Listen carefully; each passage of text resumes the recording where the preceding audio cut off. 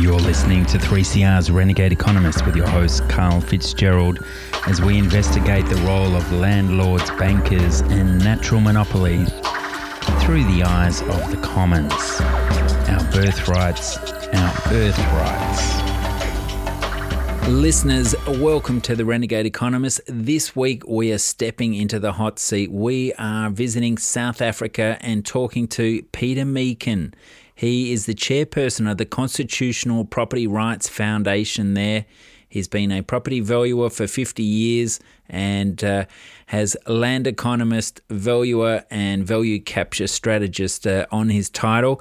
Peter, tell us, let's start off with a bit of positioning. Land reform has been a controversial topic in the last year or so since your new president has come to power, taking over from all the corruption with Jacob Zuma. It's been great to see some action on the ground happening, but President Ramaphosa has created quite a bit of controversy regarding land reform without compensation. But as a bit of background, can you explain your Constitutional Property Rights Foundation and when was that formed? Yes, that was formed in about 1992 when Mr. Mandela was released from Pollsmoor. They then set out to decide, the Nationalist Party, Mr. de Klerk and Mr. Mandela and their parties sat down and devised this constitution. One of the clauses is the property clause. That's the one we were involved in, and that says that the state must make land accessible to everyone. Now, for 22 years since the Constitution was signed, the ANC government has not made land accessible to everybody. In fact, people stream into the cities. We've got squatter camps all over the place. So when Mr. Ramaphosa came to power, and he's coming to power in a situation where he's losing support. The people who vote for the ANC are getting less and less at each election, so he's got to do something, and that is what they decided to do in December, was to concentrate on making land affordable to the people of South Africa, give them a piece of land. So that's what's going on at the moment, and in fact, Parliament is now taking evidence on whether Section 25 of the Constitution allows the government to expropriate land without compensation. Yes, well, let's get to that, but tell us a little bit about the economic freedom fighters and their fiery leader, Julius Malema. Is he the one who's really responsible for this sudden urgency to deal with the land question? Yeah, I think he's had a part to play in that, definitely, and in one sense a welcome part to play in it. It's got to be sorted out. Otherwise, we'll all have to probably go back to Zimbabwe or somewhere. But it's thought. It's really daily we get invasions of land now, both across the country. That's invasions of unused land, and it's just anarchistic, and it must be. We've got to. Ramaphosa's got to fix this thing. Yeah, and that's something. That's something, these land invasions is something that Julius Malema helped really inspire, was it not? Yes, he has. Yes, he's quite an ambitious politician. He's not the most likable chap as far as I'm concerned, but that's what he wants to get power. And the next election is in December, in 18 months' time. And he wants more votes. He wants to be president of South Africa. So he's saying that if you vote for me or if you follow my dictates, I'll get you land. So quite reasonable. I don't think he's got the right angle actually. but he says expropriate without compensation, and there are quite a lot of reasons why you should do that, as you probably know. Yeah. I see that the ANC set themselves the ambitious agenda of transferring some 30% of agricultural property from white to black ownership. There's only been some 8% during that time. How have they managed that 8% transformation? Well, if they do expropriate, they have a small budget. The Department of Land Affairs has a small budget each year, and they expropriate land, and then they allocate the land to the indigenous people here. But so often you simply get say 100 hectare farm and say 60 people who've said they were occupying that land before the 1913s, that sort of era. But they can never. It doesn't seem to mean that they, just because they reoccupy the land, that they can make anything of the land. And there's story after story about farms that have been expropriated and have had eventually to be abandoned or recapitalized, because there's a lot more to farming than just having a title deed. So that expropriation, does that happen voluntarily, or where is that land acquired from? Yeah, it's a difficult one. I'm not actually sure that they have any particular plan about that. That some of the land is negotiated. Farmers will come to them, to the Department of Agriculture, and say, "Look, I'm selling my farm. Do you want to buy it?" And they agree a price, or they don't. Other times they do actually expropriate land. That means they've given a. Well, you'll have it. I think expropriation of land is a matter you have throughout the world. You have a procedure which you give them notice that you're going to take the land, and then you have to compensate them for their loss of an asset and a living. But they've been doing that here. But now they're thinking of not compensating people for expropriation. And we'll just go through the reasons for that. And of course, the big reason is that you can't actually. Where did the first title deed come from? In South Africa, the first title deed was the first document, parchment, which gave a title to people, was issued by George III. But where did he get his authority from? Whose land is it? Is God a willing seller? You don't see his name on a title deed. I think George III said, "In the name of the Lord, I'm issuing this title deed to Mr. So-and-so and Mr. So-and-so, who've come out from England to settle in South Africa." But that question remains, that land is not really a thing which you can own in the same way, surely, that you own a house or a cell phone or a computer. And so there is a question mark about where the value of land comes from, and it certainly doesn't come from the owner of the land. But I'm talking about unused land now. I'm not talking about people who built houses and things on it. I'm talking about who's that chap who went to sleep for hundreds of years? John Stuart Mill. Yes, you could have owned land in South Africa with a title deed issued in 1820 and then done nothing with it, and today it's worth R1 million. Well, how does that work? That value is independent of the owner, even though he might have paid that amount for it.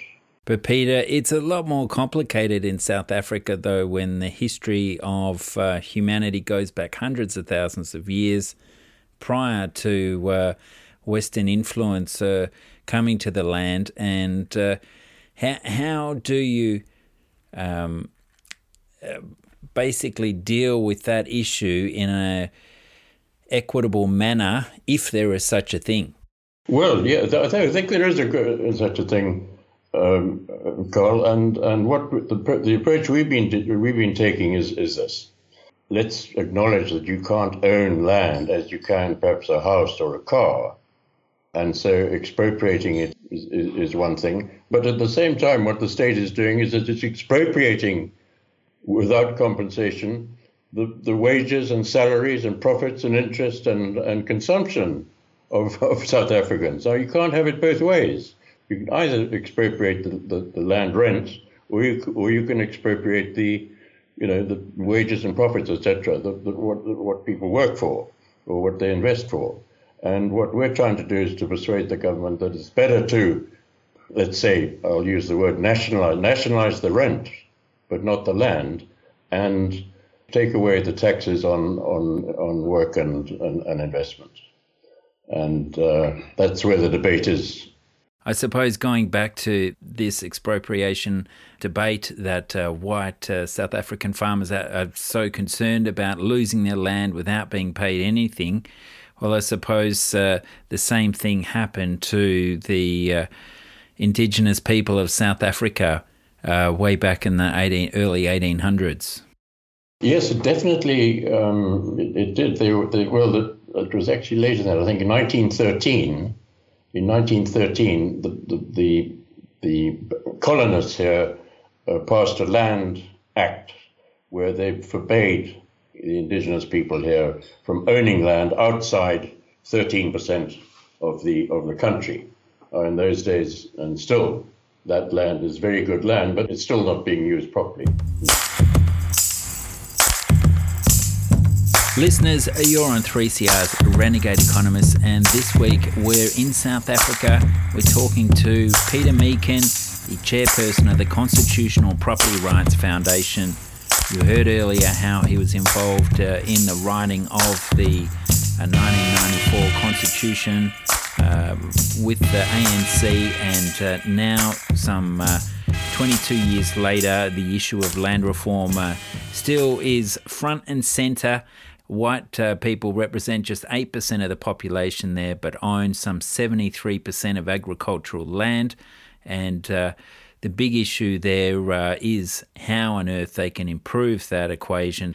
So the question is how more of this land can be returned to black ownership, and from that they develop a sense of stability within society. And for a long time we've heard of outrageous thefts in Johannesburg, all sorts of challenges in many areas of South Africa, like there are around the world, where gross inequality seeps in onto our everyday lives, and it comes back to a survival situation. And I suppose for Georges, like yourself and myself, Peter, it's just so frustrating that with access to land we can look after ourselves, but you're sort of implying in this conversation, and we saw the similar things happen in Zimbabwe too, didn't we, that when the land is expropriated, there's a lot of skills that are needed to go with it. And in countries such as South Africa, maybe the government programs and the training needed to help that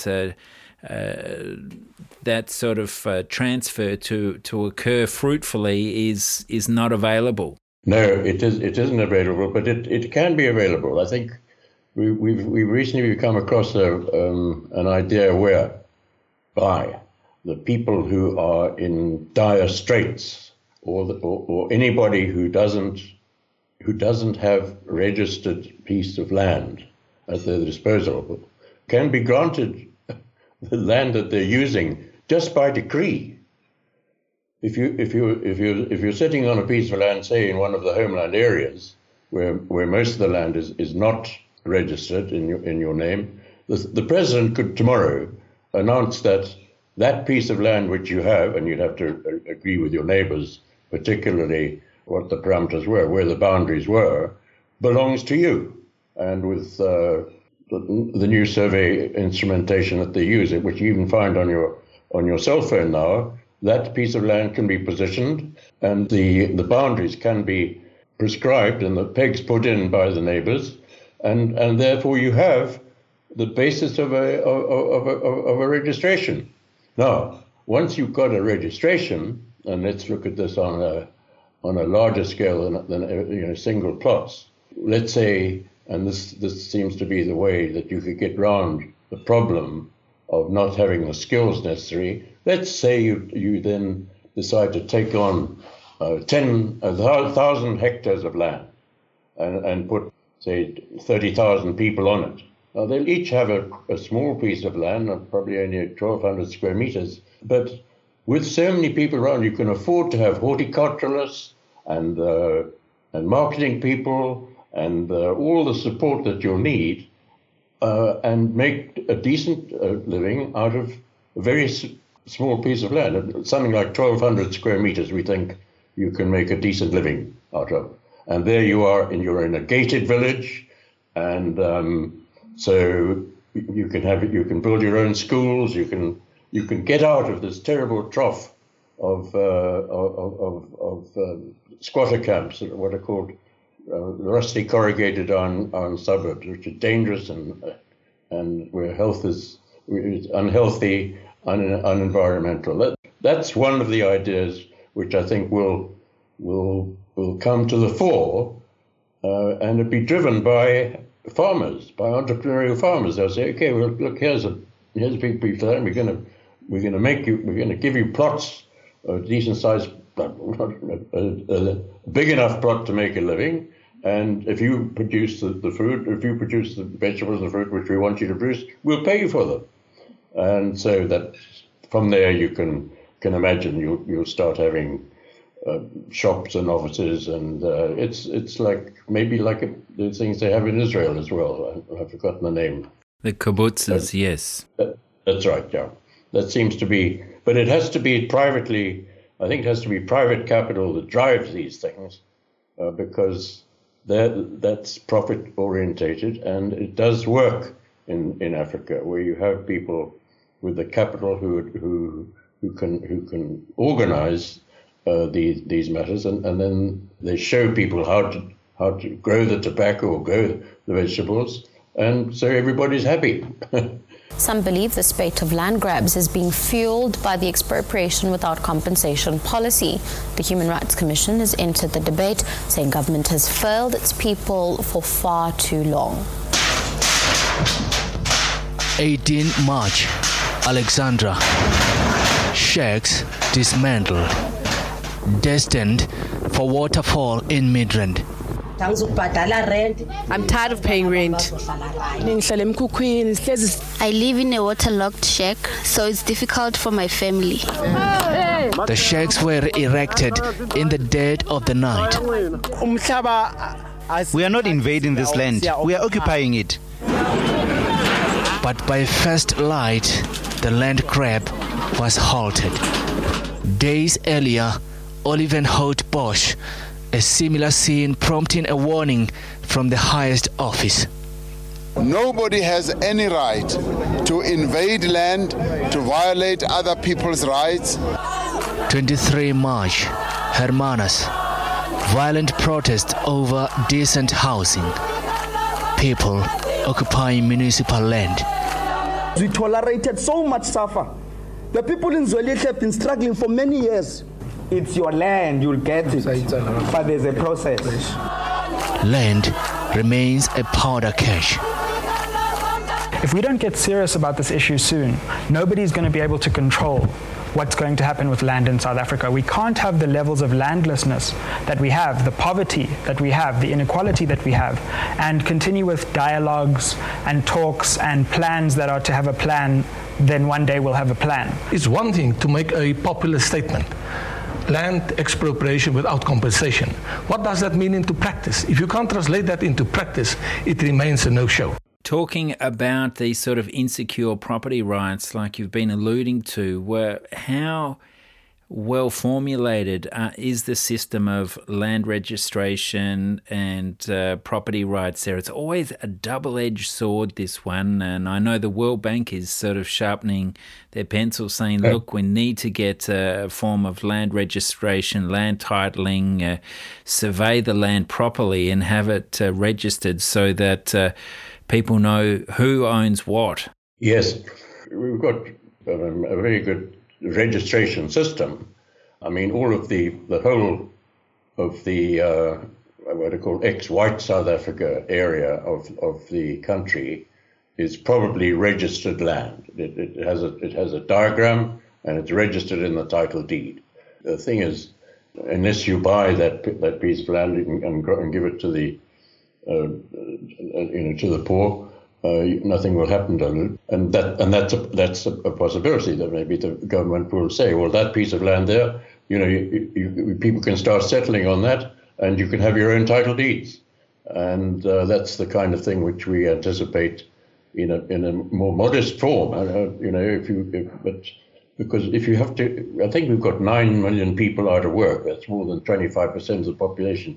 Now you imagine trying to put survey diagrams together for 9 million people, even with sort of aerial photography and this, that, and the other.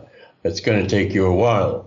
When you could, as I said before, you could just tell the president to say, right, whatever you've got now is yours, and just make your own survey diagram of it. But this sort of bureaucratic decision-making, this sort of top-down decision-making mightn't be the best way forward. We've seen in Venezuela, there was a lot of consultation involved in the land reforms there, and it ended up going into the courts, and it took forever for the courts to make decisions, and by the time Hugo Chavez passed away, barely any land reform had occurred. Then the other extreme in Zimbabwe, where there was a lot of these land invasions that took place, and things got well out of hand, and a lot of the skilled farming community left Zimbabwe. So how does a land value tax help ameliorate those two extremes? Provided that you don't tax people on their work or their investments, but you tax their land and the benefits which they enjoy there, then of course the first thing that will happen will be that a lot of people will give up their land because they're not using it. It's a major piece of, it's a very good piece of thing to speculate in, as I believe happens a lot in Australia too.